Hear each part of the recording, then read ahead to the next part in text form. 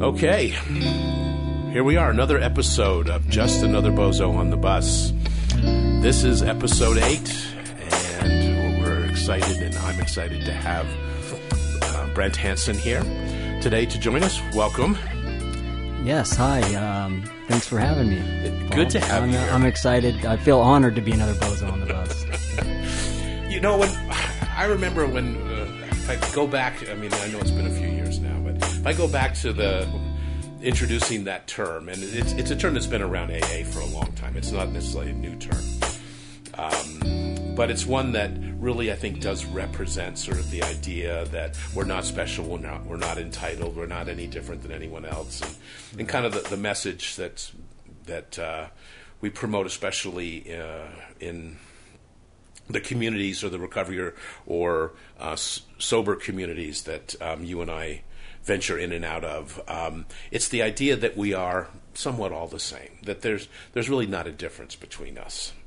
And with that in mind, the part of the purpose of this podcast is to allow people to come in and tell a little bit about their bozo-ness, of course, be somewhat of the purpose of it. Right. So, Brent, glad to have you here. Thank you. And looking forward to you sharing your story with our listeners today. So let's go back. Where do you feel like starting and kind of telling you how, your story of how you got here? Wow. Yeah, it's definitely been a journey. I guess. Yeah, I remember asking you when I first heard that term, just another bozo on the bus. I had to, because I hadn't heard it before, and I had to ask you, I'm like, what is that all about? And when you explained it to the group, we were in a group setting at the time. You explained it to the group, and it really resonated with me. And I was like, yeah, I get that a lot, because all through growing up, I always was very comparative of myself to other people. What are other people thinking about me, and vice versa? And I'll get into more of that, because I think that's a lot of the root of what led me to Sure. the place I'm at right now. Do you think, just before you jump in, and I apologize for No, you're jumping in, fine. but do you think that is more common than not, that a lot of people do feel that way, especially, children and young and adolescents, that when they're trying to figure out who they are, especially during adolescence, early adolescence, when identity is beginning to develop, that there is so much comparison going on, and maybe it's increased more recently because of technology or access to so many different forms of media. Right. And I grew up with 3 stations, and a few radio stations. But today, growing up in this world, things are so different. So Right. The idea of comparison seems to be stronger or more motivated by these certain social constructs. But I wax philosophical. Let's get back. No, I definitely agree about that, and I do think it's more common than not. And in fact, I find it. I can recognize when a person isn't like that, and it's refreshing, and it's almost like, wow, they're really. And this was even growing up. It was like, wow, they're different. They don't care what anybody thinks about them. They don't. They're not concerned about what they're wearing or what they're driving, or they're just being. They're not. They're not feeling like, or they're not trying to portray that they're better than anybody else, Yeah. And that was that always stood out because it was rare, and so I do think it's more common than not. But for myself, I guess my journey started really, I think when I look back, and part of one of the principles in your book that you talk about is in living steps to living a wholehearted life is how did I get so disconnected in the first place? Right. Yeah. And so I've looked back on that, and it's like, how did I get so disconnected in the first place? And I think it really stems from even growing up as a kid, I always had a lot of anxiety, a lot of social anxiety. And I did have this kind of this belief about myself that whatever I did was not going to be good enough. You know what I mean? Mm-hmm. Just that I'm a not good enough, at what I'm doing, and which is interesting because I've always kind of excelled through the different factors in my life. I've never not quite not been good enough, in a lot of things. Do you think then? I mean, that's such a common theme we hear. I'm not good enough. Right. Do you? In your experience, when you look back now, do you think that's something you learned externally, or was there something internally? I mean, and maybe it's a combination, of course. I guess I don't want to identify it was all external influences. But where do you think that began? Was it something, feedback you were getting about yourself from externally, from the outside world, or was it conversations you were internalizing?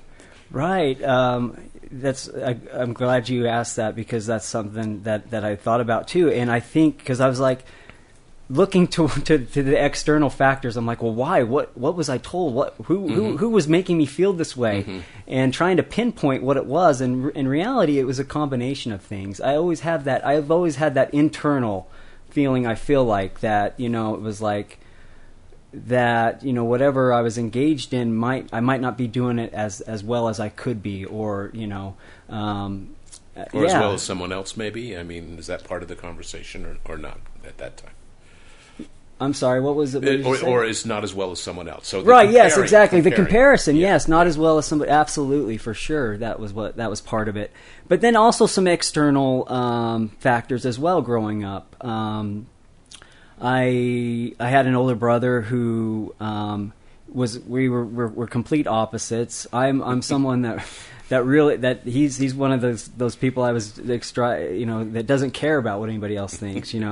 He just does his own thing, and he was always very confident in who he was as a person, regardless of what other people thought about him. And so that, of course, and he was kind of the rebellious one in our family, being the oldest and growing up, and he was the one that my dad was always on to do better, and and he was the one that was getting in trouble and not doing exactly what he was supposed to be doing, but because he just didn't care. Fascinating.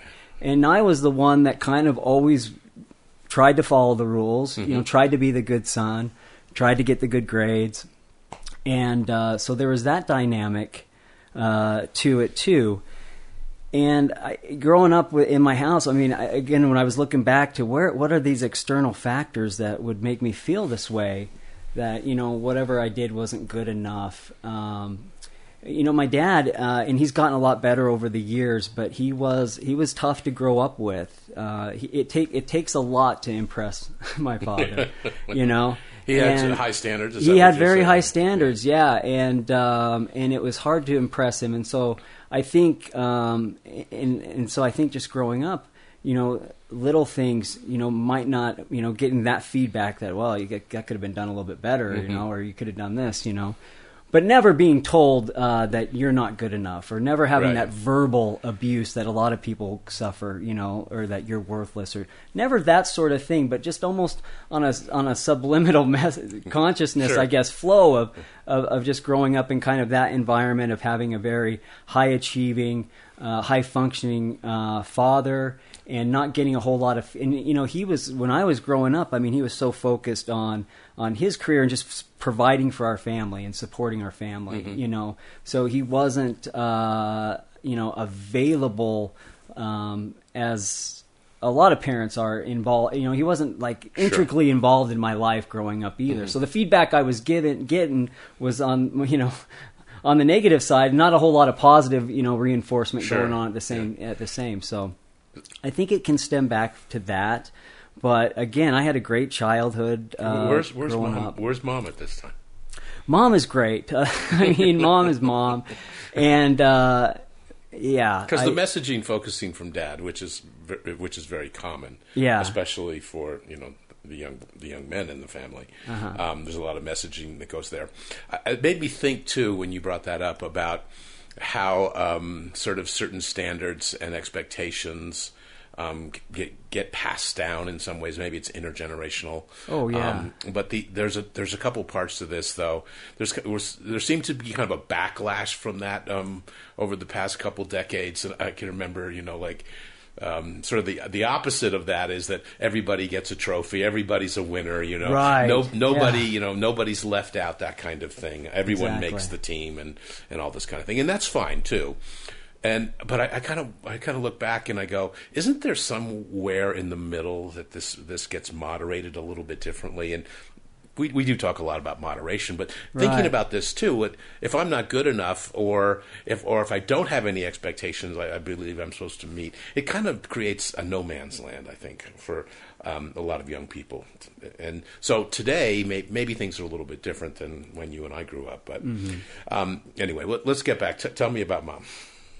No, I definitely agree with that there should be some middle ground there. We've kind of gone from one, almost one extreme to the other side of it, the other extreme. But no, Mom is great. Growing up, I think that's where I get a lot of, and also growing up, I'm a sensitive individual. I'm very sensitive to what other people, are feeling. And again, that also being sensitive feeds that feeling of I hope nobody's judging me, or I'm sensitive to what other people think about me. Sure. Essentially, that's what I was trying to say. Is definitely always been very cognizant of what other people think about me and caring about that and being sensitive in that way, but also being very sensitive about other people's feelings and how other people are doing. And I think the empathic or the empath, the empathy of it, and that definitely comes from Mom. And growing up with Mom, she was almost kind of the opposite of my dad. That it was like, whatever you do is okay. You're doing your best. You know what I mean? That used to be frustrating too. It's like, no, I want to be the best. You know what I mean? Thank you, Mom. I'm not going to do my best. Yeah, exactly. I don't want to do my best. I want to be the best. But she was always very supportive and growing up. And again, I did have a great childhood. I think there were some external factors in my upbringing that definitely led me to kind of have a low self-confidence and a feeling of not being good enough. And again, I have a lot of anxiety, and I've had it ever since I was little. I remember worrying about the Cold War, and is Russia going to, nuke us as like an 8-year-old, and being, scared about that, and just, tons of anxiety issues. And did you do those? I can remember being in elementary school and having to get under our desks. I don't know if you ever did anything. No, like we didn't that. have to do anything like that. Yeah, of course, that was the 60s and a little bit different time maybe. But I can remember that, if there's the thought, practicing for drills of a nuclear attack, what that would be. I mean, we and it's kind of come back around again. So, I can remember doing it back then, and then people kind of forgot about it. We just went into sort of this quiet, phase between countries, and and the threats seemed to diminish, and then all of a sudden now, because of political forces, all of a sudden that gets heightened again because it happened in Hawaii last month. Right, I know, exactly. And so that, people are freaking out, and rightly so, because all of a sudden, the drill is real. Yeah. And that kind of drill has come back. And of course we have that in schools now for different reasons. Right. Today too. But anyway. Yeah, so a lot of anxiety, and I found that as I got older, what would help with that anxiety would be alcohol. Yeah. My friend alcohol. My friend. Yeah. A close, that was relationship. And that very. And that was really what kind of started off my drinking. Is I would really drink to relieve social anxiety. You know what I mean? And that's where it started. And it started back in high school, and it progressed when I went to college. And I found that when I was in a group of people and feeling like I might be being judged, or I'm going to have to engage in this conversation, I don't want to say anything stupid because I don't want to come across. Now that's another big issue I have, is like I really don't like to be hyper verbal, because I'm like, you're going to say something dumb. You're not going to you're not going to come across as this well put together person. And you're going to say something stupid, and that's why the concept of just another bozo on the bus comes in. But there's a bridge to go over, to go from the worry or the concern or the paranoia of looking stupid to just accepting that there are times in my life that I am going to look and sound stupid. Oh yeah, exactly. In my case, it's daily. No. As the listeners know. Oh yeah, it's so. And so if I didn't want to say anything stupid, the best way to not to be talking would be to be drinking. You can't talk when you're drinking, right? And so that kind of started it off. And as I continued to progress through college, and always, striving to do better than what I was doing at the time. I ended up during college. My dad, he is an accountant, had his own CPA firm, and I worked for his CPA firm while I was in college the whole time. And I was pursuing my degree in accounting too, because I knew I always wanted to have a business background in case whatever I wanted to do. But my heart had always been in the medical science. Growing up, I always felt like I wanted to be a doctor. Uh-huh.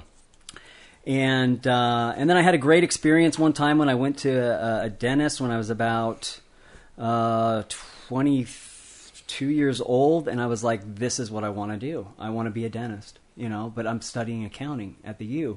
And so what do you do?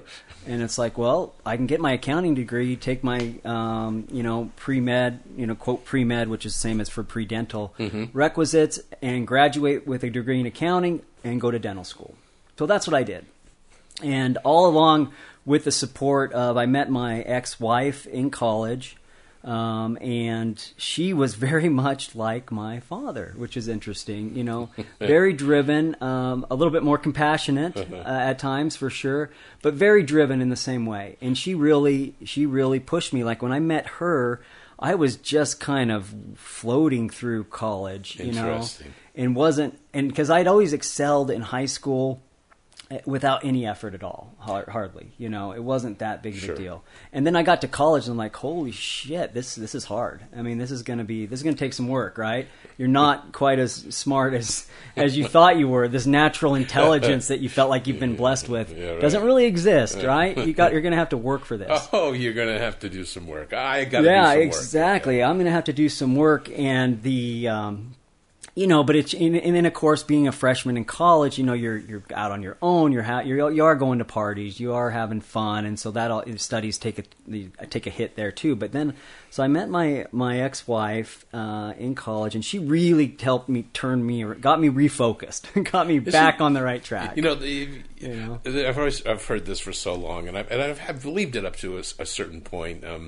Having a strong counseling, and psychology background, that the notion that we marry our parents, Right. I mean, first of all, we turn out like them a little bit, but we marry someone like them as well. Right. Yeah. And your story kind of beckons or calls to that theory or hypothesis that there is something. You notice the similarity because we're comfortable with, for the most part. I mean, there are obviously times that, we get relationships that aren't healthy for us. They can remind us of a parent too. But in this case, she sort of brought you some of the strengths that your father had as far as maybe discipline and focus and drive, those kinds of things. Yeah, drive and motivation. Yeah, absolutely. And so she really helped me get back on track. And I really buckled down, and I was working 30 to 35 hours per week, going to school full time, and really doing well in school because I needed to do well in order to get into dental school, And that all happened, that transpired. I succeeded, graduated, and got accepted to the University of Maryland dental school. We didn't have a dental school here in Utah at the time, so you had to go out of state. Right. And at that time, actually, my wife had gone. She'd graduated with her master's in accounting, and had gotten a job back in Washington, really D.C. a lot like your father. I'm telling you, yeah. And by the way, about when was this approximately?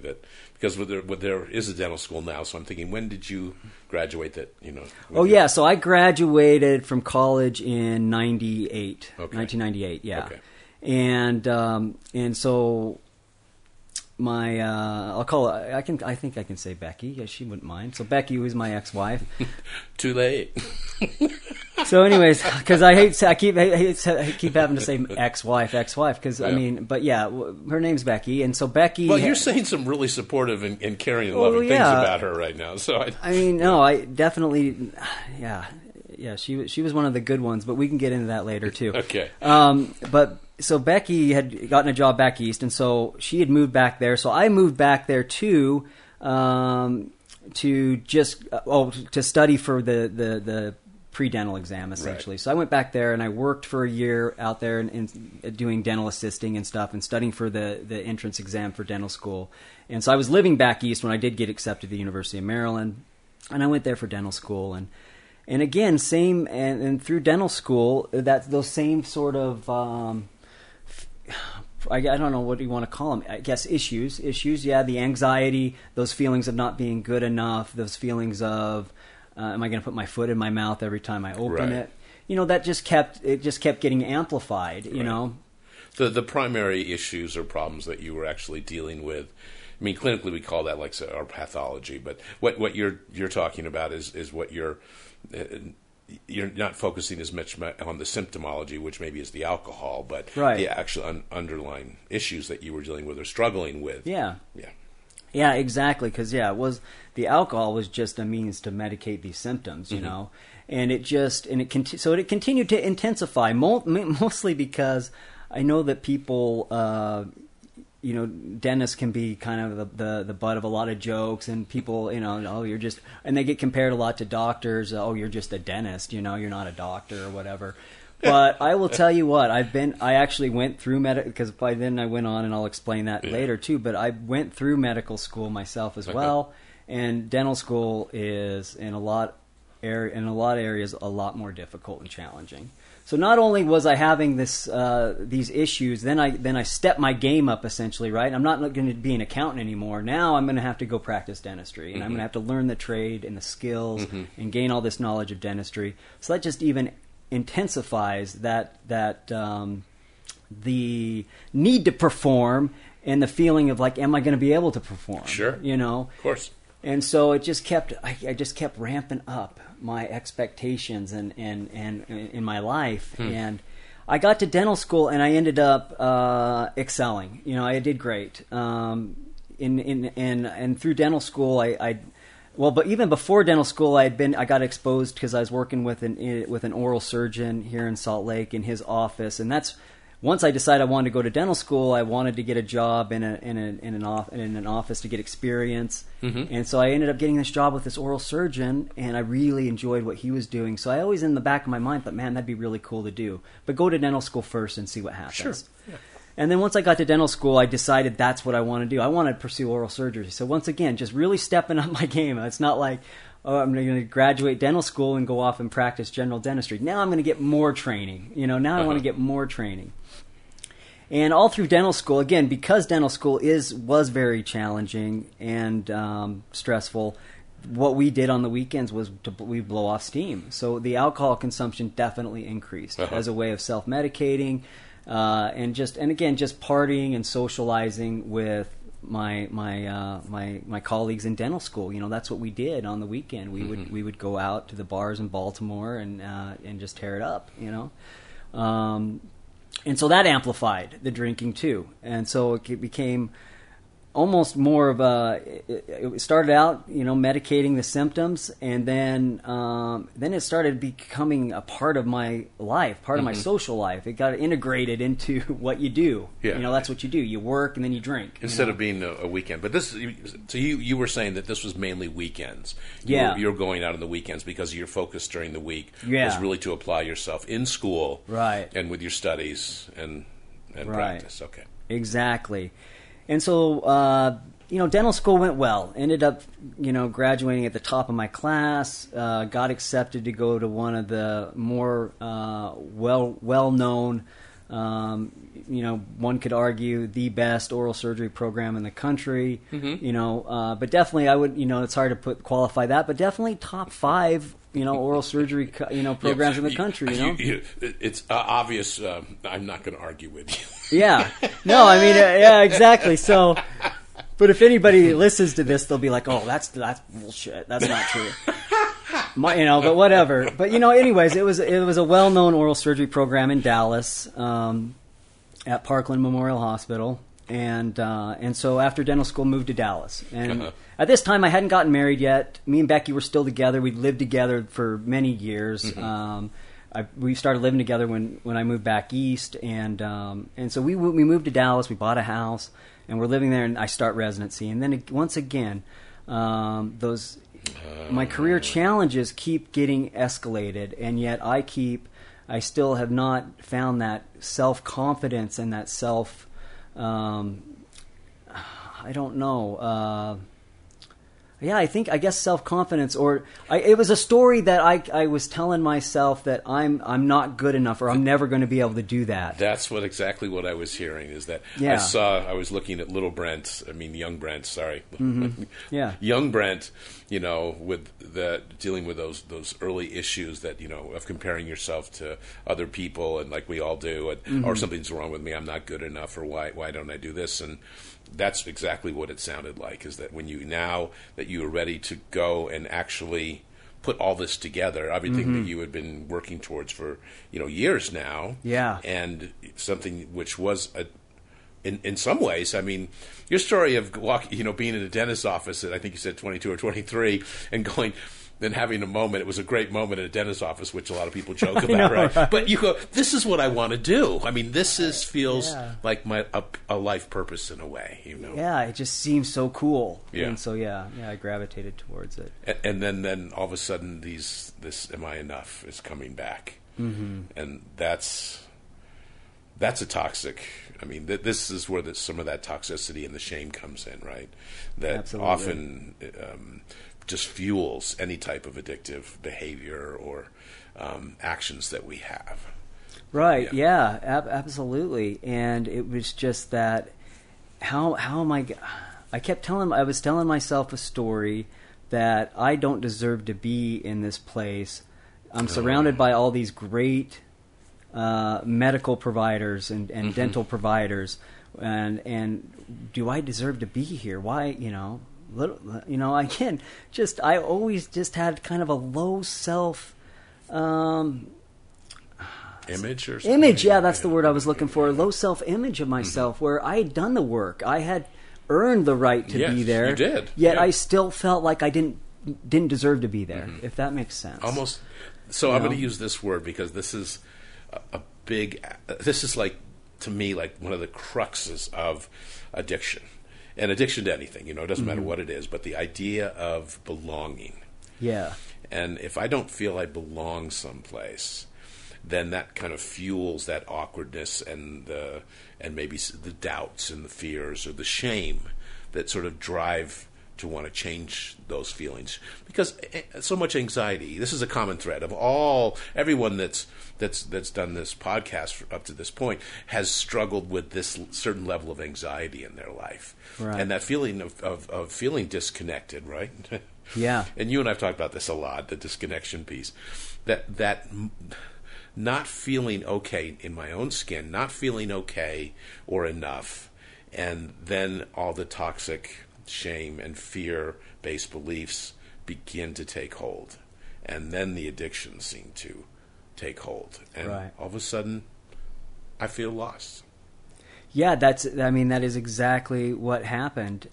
Telling myself that I didn't belong, that only further made me isolate, which again, and then again, also the day-to-day stressors with going through residency increased as well. You know what I mean? And so now I have more stress, still having this feeling of not belonging, not that I didn't deserve to be there, not being good enough, and having self-doubt that I'm going to be able to perform this. Am I really going to be able to pull this off? And yet all along I'm doing it, but not recognizing that, hey, you're doing okay.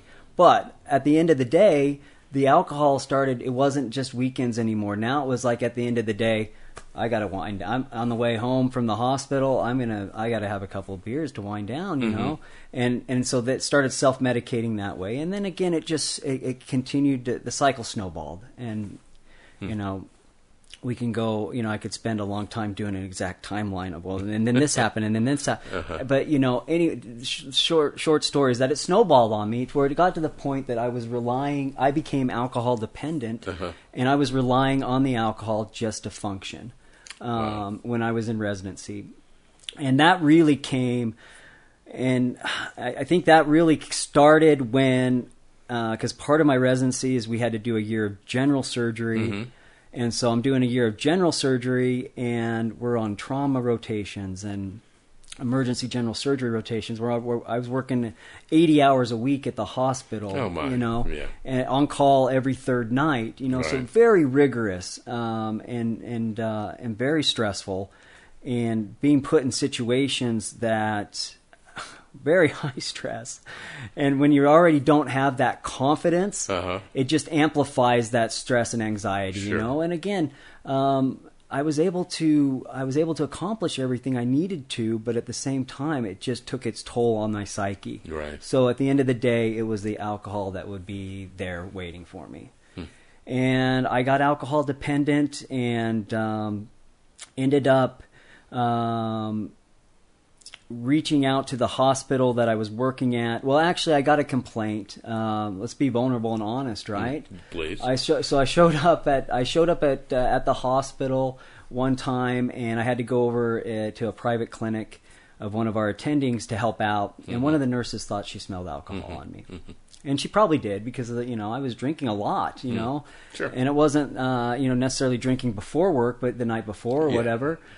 And it's still having alcohol in your system. Exactly. And still having alcohol in the system. And so I showed up first thing in the morning. She says she smells alcohol on me. So that prompted her to tell my attending. My attending called me in. Of course, he had to report that to the hospital committee. The hospital committee calls me in, and they asked me, do you think you have a problem with alcohol? And I said, yes, I do. I think I have a problem. They said, okay, well, we need to get you some treatment, And so there was this cycle of me going in and out of some treatments while I was doing residency, and now that I was on the hospital's radar, I was having to get drug tested every third day. Like I'd just get random pages, come in and pee, to test you make sure you're clean, Make right? sure you're clean, sure. Because, which makes sense. You're in charge of taking care of other people. They don't want you being intoxicated. And so that even fueled the anxiety, that was just, now I'm on the radar, and again, not willing to be vulnerable and telling people that I have a problem, you know what I mean, and trying to hide it from everybody. Right. And that just fueled it too. And it got to the point where I was just not willing to stop drinking, and the hospital because I was testing positive, going to treatment, coming back, not completing treatment, testing positive. And the hospital just basically said, we've had enough, and I basically got fired. 5 years into a 6-year residency. Oh my! So almost there to the finish line, but But you couldn't. You weren't able to moderate your drinking in any way at that point, even though you were. No. What did treatment look like when you said I was in and out of treatment? Yeah. What was what that? Did that counseling? look like? What were you supposed to do? Meetings? I mean, what was? The first time they sent me to a detox. I went to a detox for like 4 days, and then that was it. And then I was supposed to just not that drink. Was treatment. I was just that was treatment. Right. I was just supposed to detox and not drink, and that didn't last long, of course. Because I never don't do drugs. I know exactly. That's exactly what it was. Okay, you're clean now. Don't do it. So and that lasted for maybe 3 weeks. And of course, I tested positive again for alcohol because of course I didn't stop drinking. And that's when they sent me to a 30-day program in Dallas or in Texas. I went to a place outside of Texas for 30 days. Got out a 30-day residential treatment program. Came back, did well again for about I think that stint. I did. Oh, and I was also doing some IOP too after that. Okay. After that residential treatment, I was doing IOP, but I never stopped drinking. I was just trying to game the system. Sure. I would okay, I got tested today, which means they're not going to test me tomorrow, so I'm good to go tonight. I can drink tonight. You know what I mean? I never really stopped drinking, and the reason why I didn't is because I didn't know how to not drink to calm this anxiety and this overwhelming feeling of fear and now the shame and guilt comes in. Now you're the resident that's having to go to treatment for alcoholism. You know what I mean? And that shame and guilt comes back. It starts to feed into it. Right.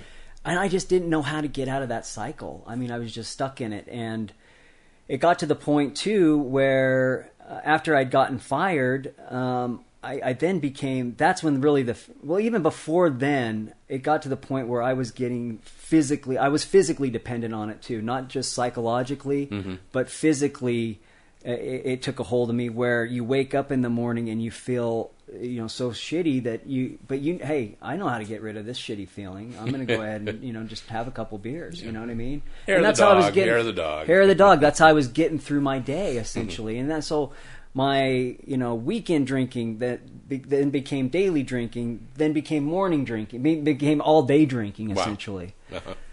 And so, yeah, I got, I ended up getting fired from my residency. That's when my wife, at the time, Becky, said she had had enough, and she had been very supportive the whole time with me, trying to get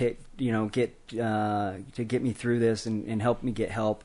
But again, it was really a classic, fixer saboteur relationship. Mm-hmm. That really resonates with me, is that she was being the fixer and I was the saboteur in the mm-hmm. relationship. And but she, being healthy enough of a person and being able to set that boundary that I have had enough of this. This is not how I'm going to live my life. I'm not going to continue to take care of this guy. You know what I mean? There's a fascinating component to this, Brent. That's. I mean, and maybe this will. I'm not trying to. This is not a feel good moment, but it kind of is, because. Yeah. I mean, congratulations, and we've talked about this, and we've been in group settings and had people share, but you picked somebody healthy. Yeah, absolutely. I mean, that's really what's cool, is you picked someone that knew how to set boundaries with you, mm-hmm. And maybe not right out the gate, but they did have enough experience and enough understanding of themselves that when it came that time that they knew that enough was enough. Yeah, and that's indicative of having some healthy attachment, because quite often people that struggle with alcohol, especially, have avoided or disorganized attachment to a primary caretaker in their life, which then comes out in their primary relationships.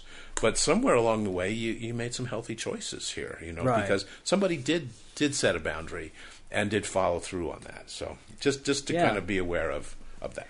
Yeah, and that's why I think when I referred to her earlier, I said she's one of the good ones. Because she was. Yes. Yeah, and she was, and although our and our relationship was definitely more positive than negative, for sure. But it did end negatively, right? Mm-hmm. And so at that time, I moved back home, back to Salt Lake City.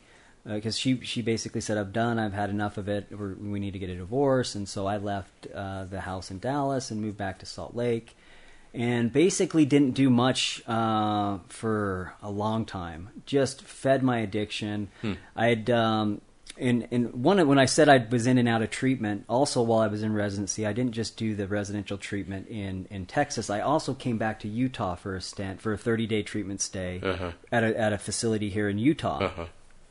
And while I was at that facility, I met a girl, mm-hmm. and we had kept in touch a little bit this whole time. And so when I got divorced and I moved back to Utah, I looked her up, and of course she had been in. She also had relapsed and was mm-hmm. still in her addiction, and I was in my addiction, and so we got together and we thought it would be great to be in addiction together. So you had a rehab romance. I did, yeah. It was, and they always said that you always hear that, that's the worst thing ever to happen, and of course you tell yourself, what the fuck do you know? Whatever. We're gonna be different. We're different, right? Yeah. I mean, but we did have a pretty good run. 5 years. You did. So.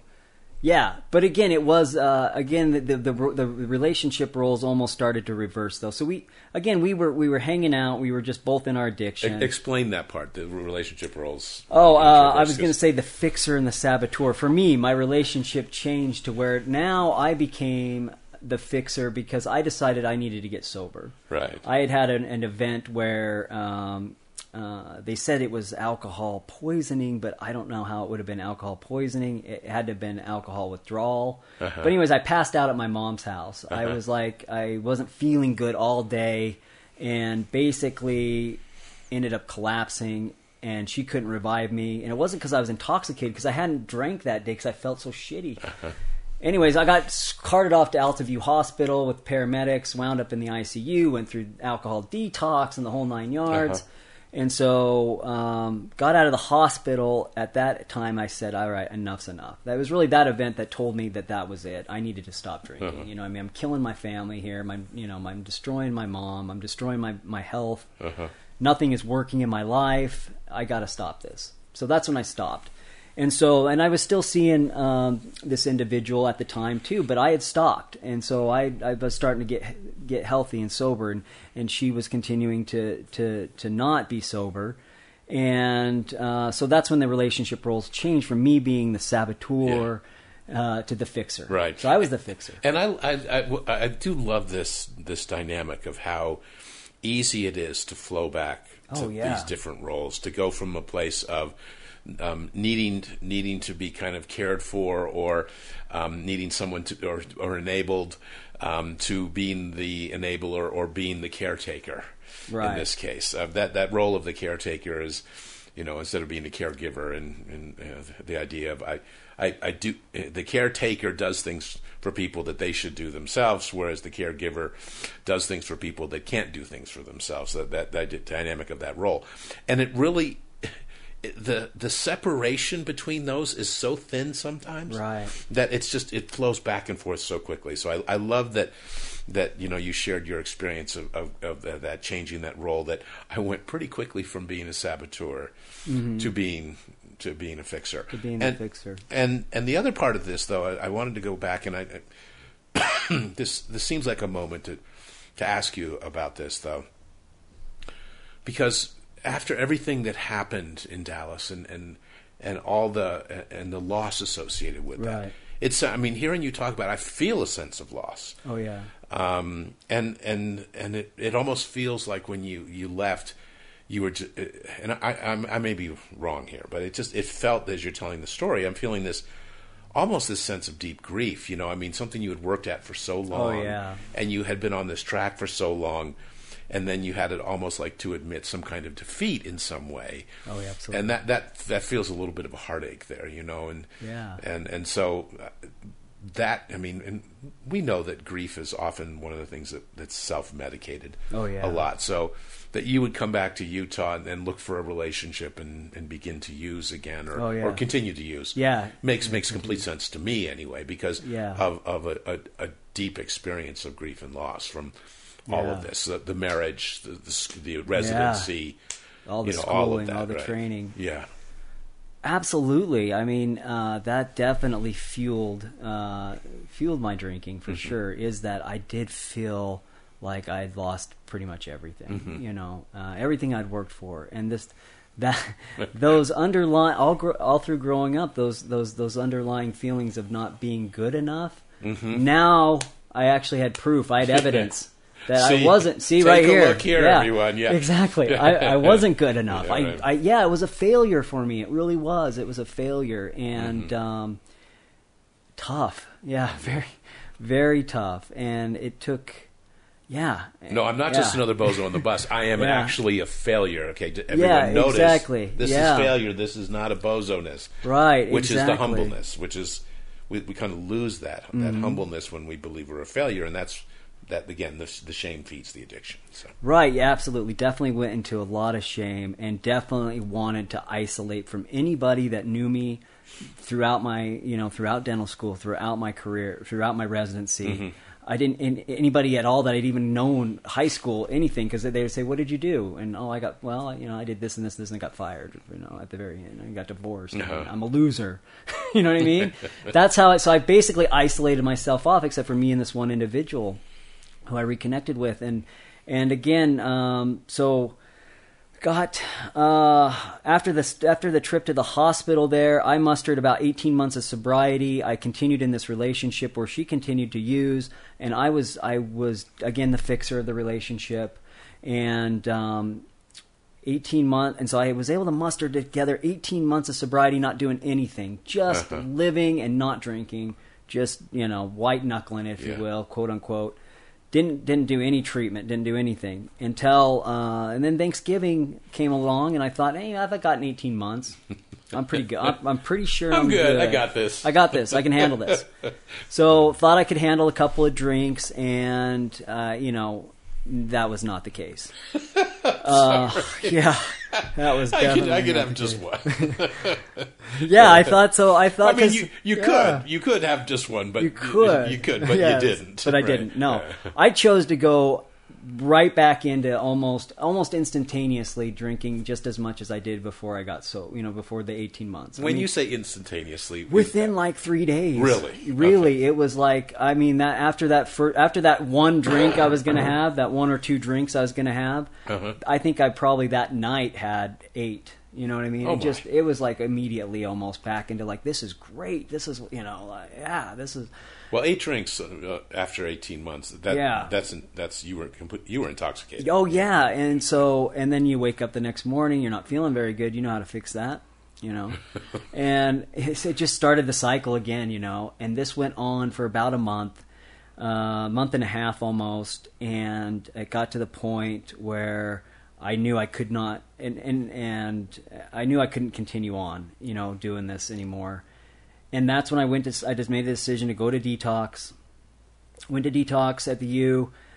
I knew I needed to do something because obviously for 18 months I stayed sober, but I didn't do any work, and so I ended up relapsing because I had the great idea that I could do it, and so I knew I needed to do something. I needed to get into something that would hold me accountable, help me along. You know what I mean? It was the thought process at the time. So I ended up signing up for IOP. Out of detox, and I've been sober ever since then, and it's been 2 years, a little over 2 years, 2 years and 2 months, ish, yeah.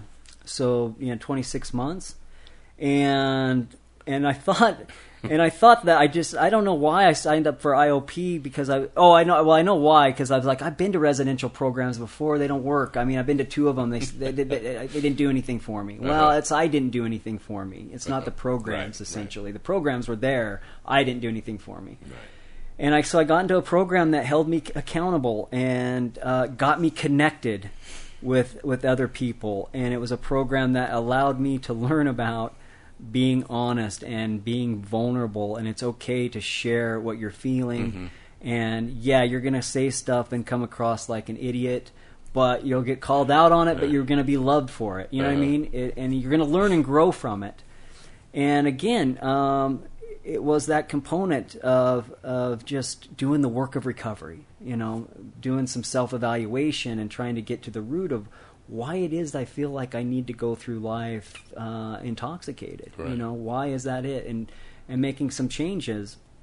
And part of those changes is I did set a boundary with the girl I was in the relationship with, and said, look, I'm going to be sober, and if you can't be sober, then I can't continue this relationship. It's just it's a boundary. It's not working for me. Right. And so that relationship, and so she didn't stay sober, and so I said, well, okay, I mean, that's it. We can't continue this intimate relationship together. We can still be friends, right? And I'm here to support you, but we're not, and and thus ended my role as the fixer. Did you notice though? I mean that's a powerful experience to go through. I believe it's a powerful experience based upon switching these roles out through different various times in my life as well, especially with kids. Oh my gosh! Don't worry, I'll fix it. Right. Yeah, which sometimes doesn't help the kids always. But this idea of, I know when I need to do something really different, that I'm perpetuating the problem by staying in an unhealthy relationship. And it's not the other person that's the problem, which is so easy to do, right? Right. See them as the problem, because the problem is what I do in the relationship, because whether I choose to stay in one that's unhealthy or not supportive, or in the way in which I am behaving or acting towards the person in that relationship. And that seems to be what differentiates sort of the being healthy and being open and being vulnerable in a relationship, but also being able to learn to set boundaries and maintain them. Yeah. It's one thing to set the boundaries, but if I don't maintain them, then it's just like, well, then we move the goalpost, so to speak. I mean, the sports analogy. Oh, yeah, absolutely. Yeah, exactly. You just continue to perpetuate the fixing. Yeah. But and so relationships and that dynamic, and it was very, and that was very good for me. And again, it was hard. It was a loss of a relationship that was 5 years in the making. But again, it wasn't a healthy relationship. Yeah. It wasn't for me, and it wasn't for her at the time either. So, I was in regards to relationships, something that really I read recently that really kind of resonated for me, and what I'm going to look for moving forward in looking in relationships is in the book Zen Mind, Beginner's Mind. Zen Mind, Beginner's Mind. By Shunryu Suzuki. He quotes a story from a Zen master, I think Tozen is his name, and he talks about the blue mountain and the white cloud. I don't know if you remember reading that, but so it goes something like this. It's like the blue mountain is the father of the white cloud. The white cloud is the father of the blue mountain. All right. All day long they depend on each other without being dependent. And then he goes on and says this is like relationships. The white cloud and the blue mountain depend on each other, but the white cloud is not bothered by the blue mountain. Exactly. And the blue mountain is not bothered by the white cloud. They are quite independent, but dependent. So that's the term we go to, interdependent. So each one provides, provides for the existence of the other, but they're not dependent upon each other, right, to exist. Yeah, exactly. And so for that just really, that was kind of an eye opener for me. I was like, wow, yes, exactly. Because we do need to have. I feel like I do want to have intimacy and a connection with somebody, and that's important. And so I want to depend on somebody, but I don't want to be dependent on them, and them be dependent on me. Yeah, so important. Yeah. And you brought up a little bit about your venturing into at least some.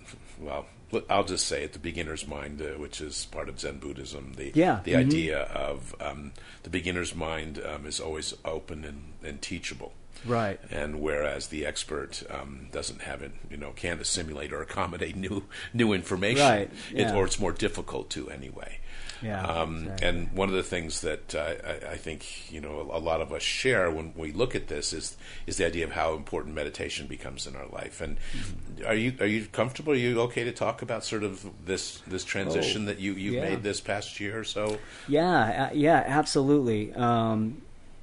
Beginner's mind. It's just it's a great concept. It's so simple yet it's such a great concept. And that in the beginner's mind, there are many possibilities, but in the experts there are few.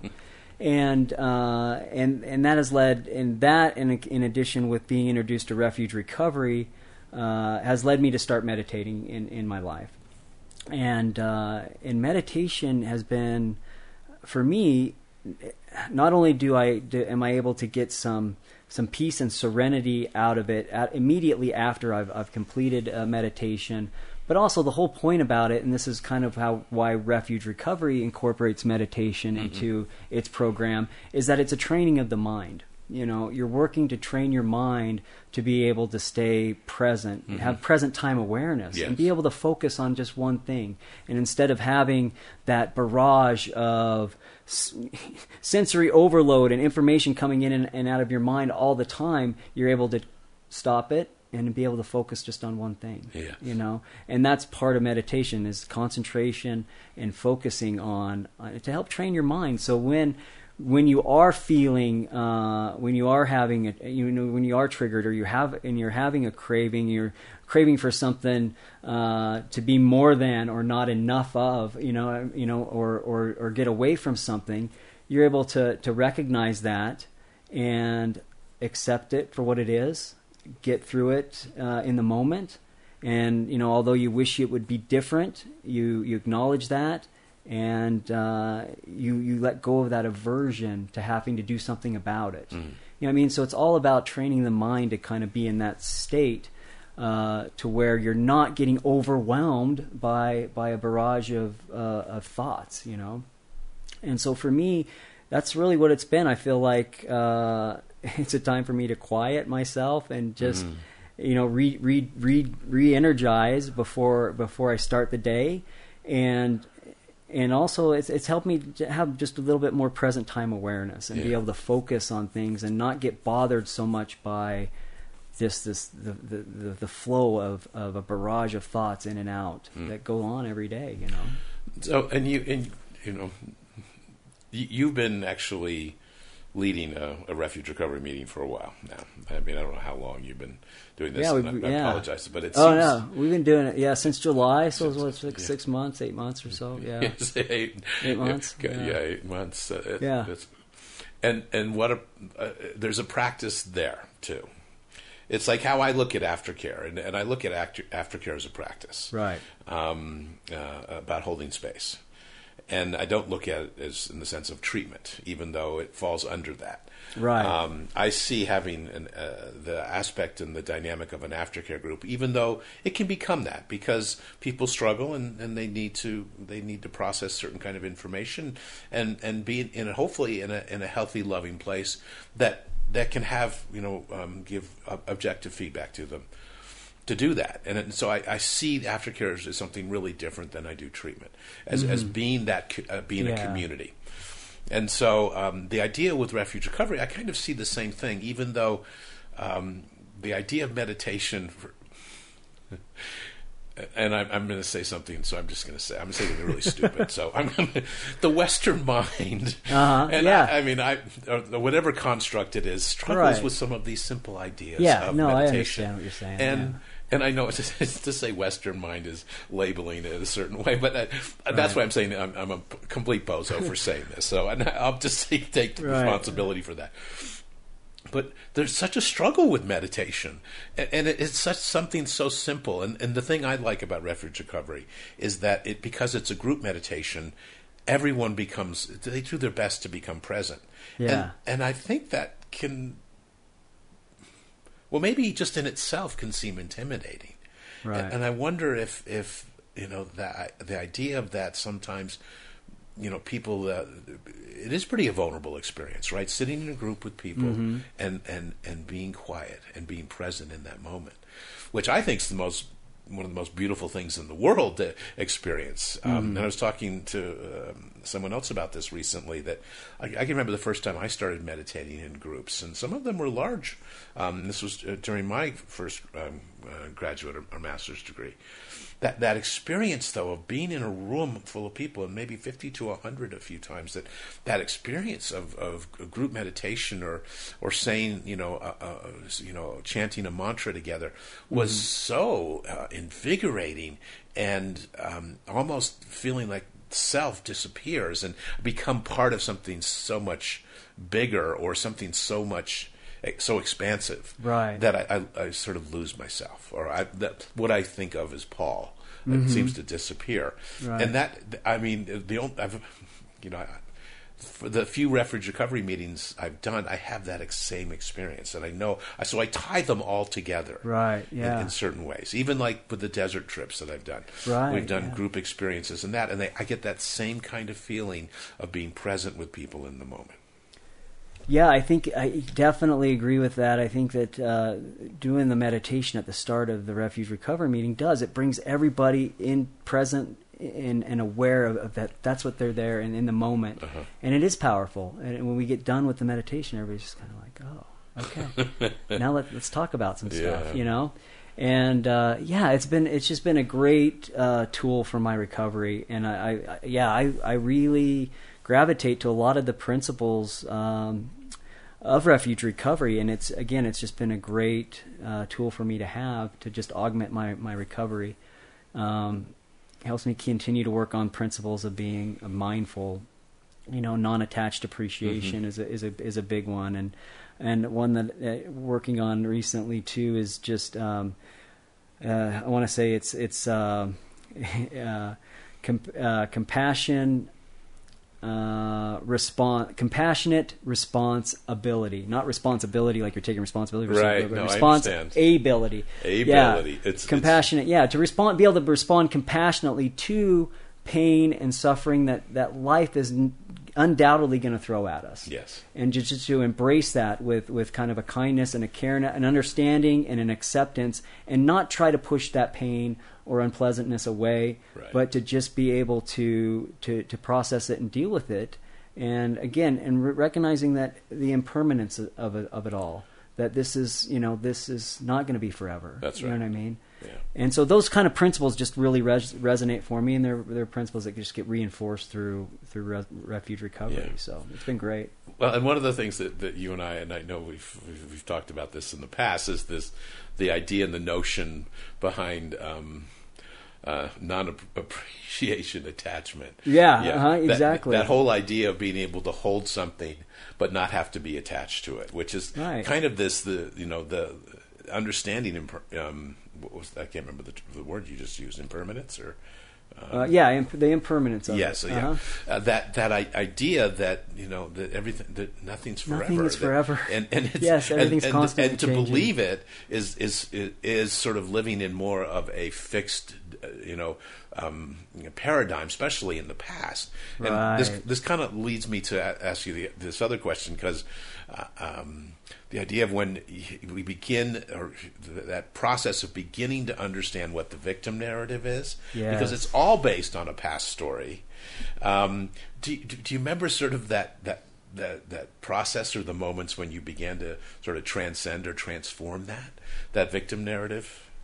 Yeah, I do. I think, in fact, I remember I was having a session with you, in fact, and I think I was bitching about how everything was reminding me of what a failure I was, and everything around me. And you were like, well, how about you rewrite that story, How about you start looking at the positive things, And I think I even said something. It was something in relationship to Becky that, our relationship was, I can't believe I messed that up, and something along those lines. And you were like, well, why don't you change that and think about something a positive that came through that? And I'm like, yeah, you're right. I need to start rewriting those stories that I've been telling myself, because like I said earlier, our relationship wasn't always terrible. Yeah. I mean, there was a lot of good times and good memories. And so I started to really, from that moment on, I started to try to, when I was having a negative thought,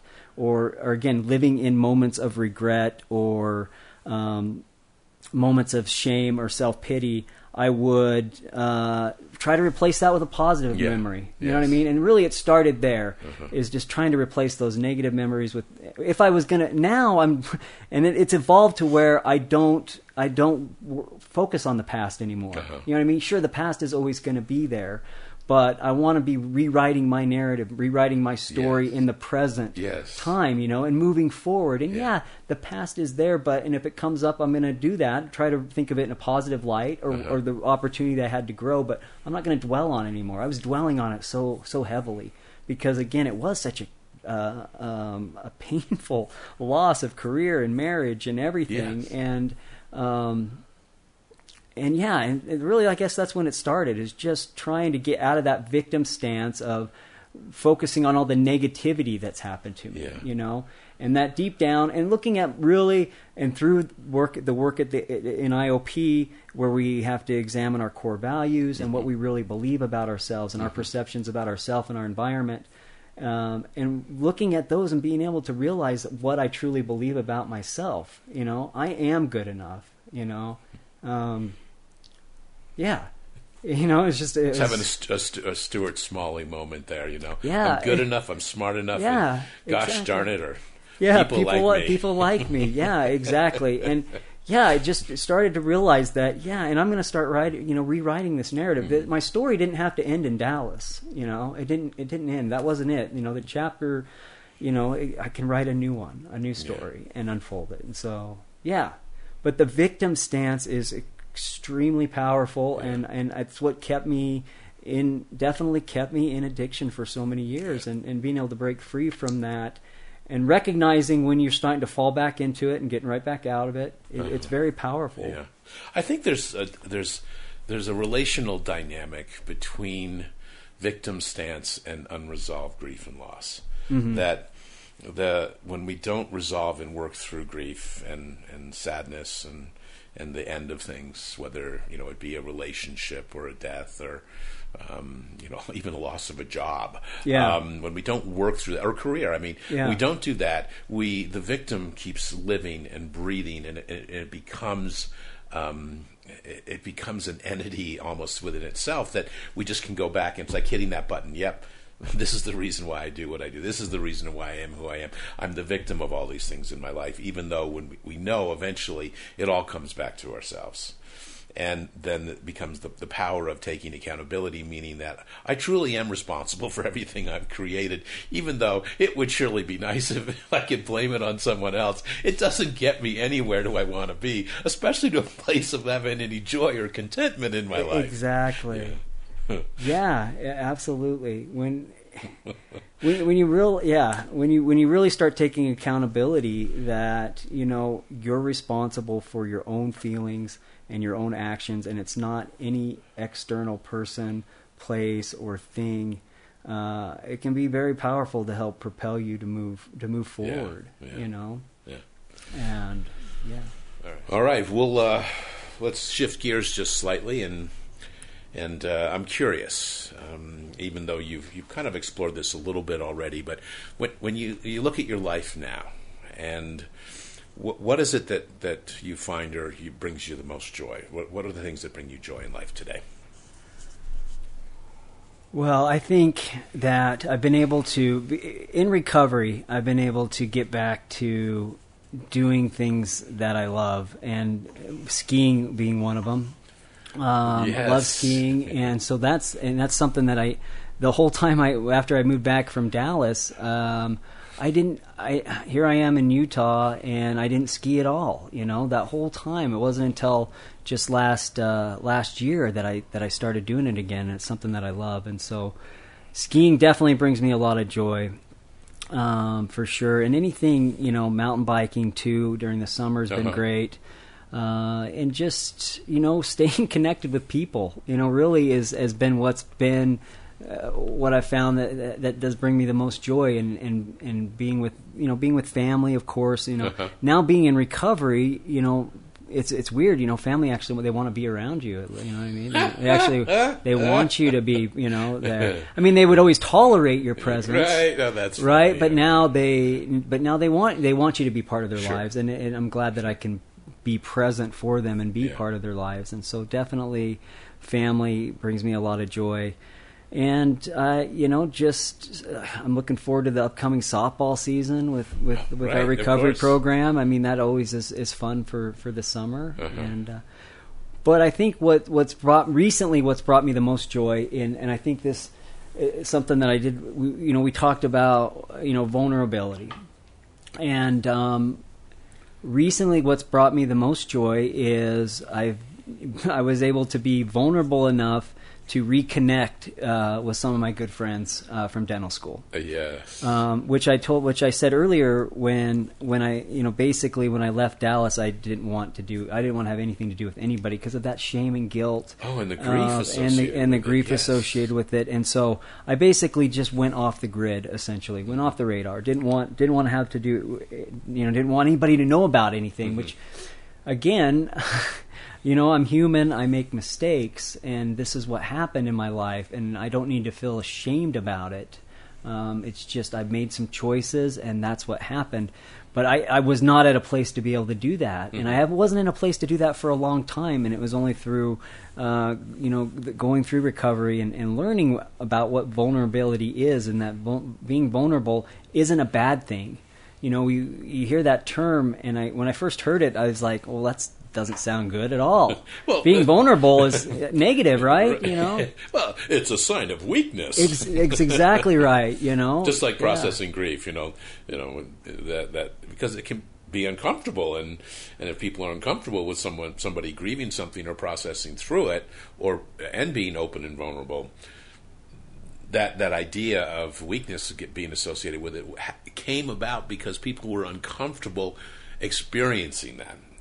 That's the weird part, right? I mean, if we just say, why did it become an idea that it was a sign or of weakness? And it came from just the inability to be able to be open to the process and to sit in it, to sit in those feelings, to be able to express them. And I think it's Brene Brown that I've always felt this, but she put it so, I think, eloquently that vulnerability is a sign of courage. Right. And it truly is that idea of being able to show up and be real and be in the moment with people and be able to express whatever's going on for us and not have to filter it because we're worried about what people think. Right. Exactly. Yeah, and that's the key thing is for so long I was so hung up that these friends of mine are they're gonna think I'm a loser because I wasn't able to accomplish certain things. You know what I mean? You had a story, and I was so worried about that they were gonna think of me as a loser. You know, and a lot of shame and guilt associated with that too.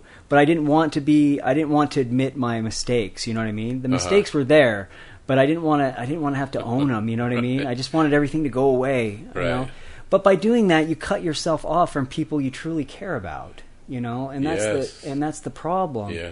And that was always been, and since being in recovery, that had always been kind of nagging at me. Like, oh man, I miss those guys, and I miss those relationships, and I wonder how they're doing, and they probably wonder what the hell happened to me. You know what I mean? I'm sure they'd heard through the grapevine or whatever, kind of what was going on, But I mean, you know, and then you almost feel shame and guilt because you're not reaching out to them, but yet you're scared to because of the shame and guilt. Right. You know, and so being vulnerable, being able to be open and honest, and admitting that I'm human, I'm just another bozo on the bus, just another bozo, and I don't, you're going to think about me what you will, but I know that I'm a good person, and I can share openly with what's happened in my life and what's and what I feel, and not feel bad about for doing it. Yeah. And I was able to do that with again reconnecting with my dental school buddies this winter. And it started with reconnecting with my buddy Sean that I've known since we were 12 years old. It was really him that got me on the track to start being vulnerable. Right. He called me out of the blue one day and said, he'd gone through some life changes as well. Knew I was in town, wanted to get together for lunch, and we ended up meeting for dinner. And from then on, he's been my ski buddy this whole time. And we've reconnected that friendship, and through him I've reconnected with other people that we've grown up with as too. I've gotten back in connection with them, and then it was Sean's picture of us skiing posted on Facebook that prompted one of my dental school buddies to reach out to Sean to get a hold of me. You know what I mean? And Sean said, "Hey, this guy reached out. He wants to get a hold of you. Should I give him your number?" And again, it was a really good friend of mine from dental school, and I was like, I don't know, am I ready for that? Do I want to do that? And I'm like, what do you, and then I'm just like, well, you're an idiot. Let's just do this, What are you hiding? What are you hiding from anymore? Still, right. It is what it is, and get it out into the light. Get out in the open, right? Yeah, and so I called up Pasquale, and we reconnected, and they were all coming out to Deer Valley for a ski weekend, and I was able to reconnect with all of those guys, and it was like the best. I mean, just because I'd felt that loss of the relationships, and and surprise, surprise, they didn't think I was a loser. You know what I mean? They were like... That was an inside job, right? As we like to use that. Exactly. Yeah. They couldn't have been more supportive, couldn't have been more happy to see me, just glad I was doing well and that I'm healthy.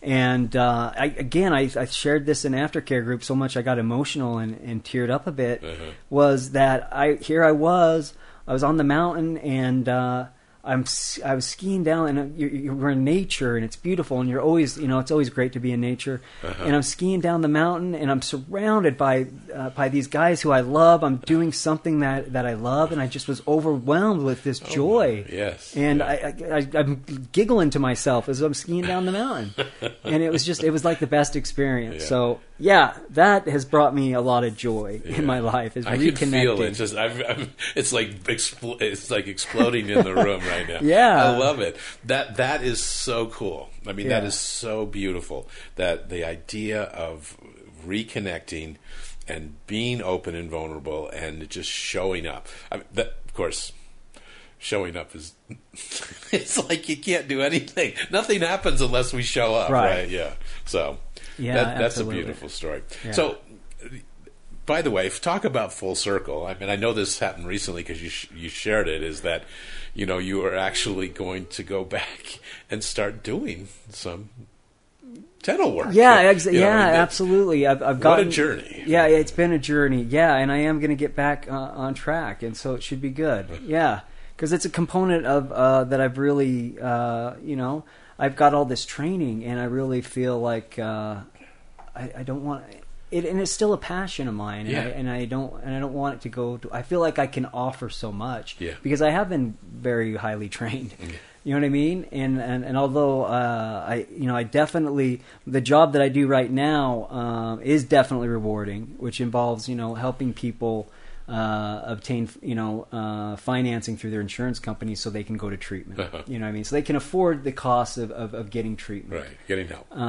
And so that's rewarding in itself. But again, it's not what I was trained to do. Right. And so I'm looking forward to getting back in there. That's exciting. Yeah. Okay. Even though we probably already talked about this from different aspects, the idea of how you connect or to faith, hope, God, higher power, spirituality, whatever that looks like. We've talked about this through meditation and the experience of nature, and you and I probably share some similar threads here. Generally, how do you define that in your life, in some type of connection? Do you have a formal way of doing it, or how do you see that? Yeah, to connect. I think it all starts with having that belief that there's something greater than yourself. You know what I mean? Which is so, for me, it's been so helpful on so many levels because one, it helps me get out of that nobody, the victim stance of nobody loves me and I'm not good enough because you know what? There is something out there that's greater than myself that does. You know what I mean? And so there's that, and so I can't use that as a victim stance. I can't use that as part of my victim stance. Because there is something out there that exists greater than myself. And so I do have a higher power, and it's spiritual in nature. And I connect through prayer, and also through the meditation is a way to connect to that spirituality. But I kind of compartmentalize wouldn't be the right word, but meditation for me is kind of an internal spiritualization. You know what I mean? Where I do have a higher power, which is kind of outside of myself, right? But the meditation component and the work that I kind of do in refuge recovery is all feels like it's internal. It all feels like it's coming from me. But I definitely believe in a power greater than myself. Okay. So I'm going to piggyback a little bit here because I like what you just said, and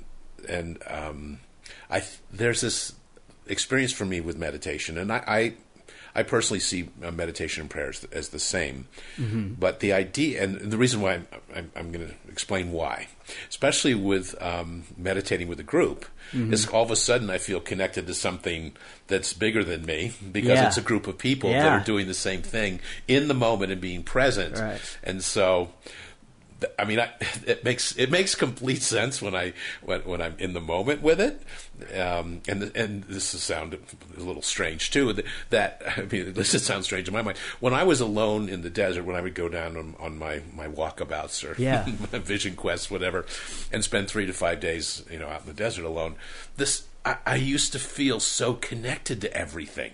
I felt part of, and I didn't feel any separation between me and the sand and the cactus and the yucca plants and the ephedra, which there's tons of it down there. So if I ran out of coffee, I'd just chew on a little ephedra. Chew on some leaves. Anyway. So the idea of being that it's about my willingness to immerse myself in something, Right. whether it be prayer, meditation, a group process, or just even in a moment like this, being able to show up and be vulnerable. And so I kind of have learned to, in some ways, separate this out, that it's the connection to something is just me. It's me being willing to be open and vulnerable and connect to it. So it makes sense. The desert and nature being the same way. And I've heard you say that. I mean, the idea when you were describing being on the ski slope with your friends around you and doing something you love, and that moment of the joy, just almost bliss. When you were describing it, I felt bliss. And to me, that's what spirituality is. Yeah. So I definitely relate to that. All right, for sure.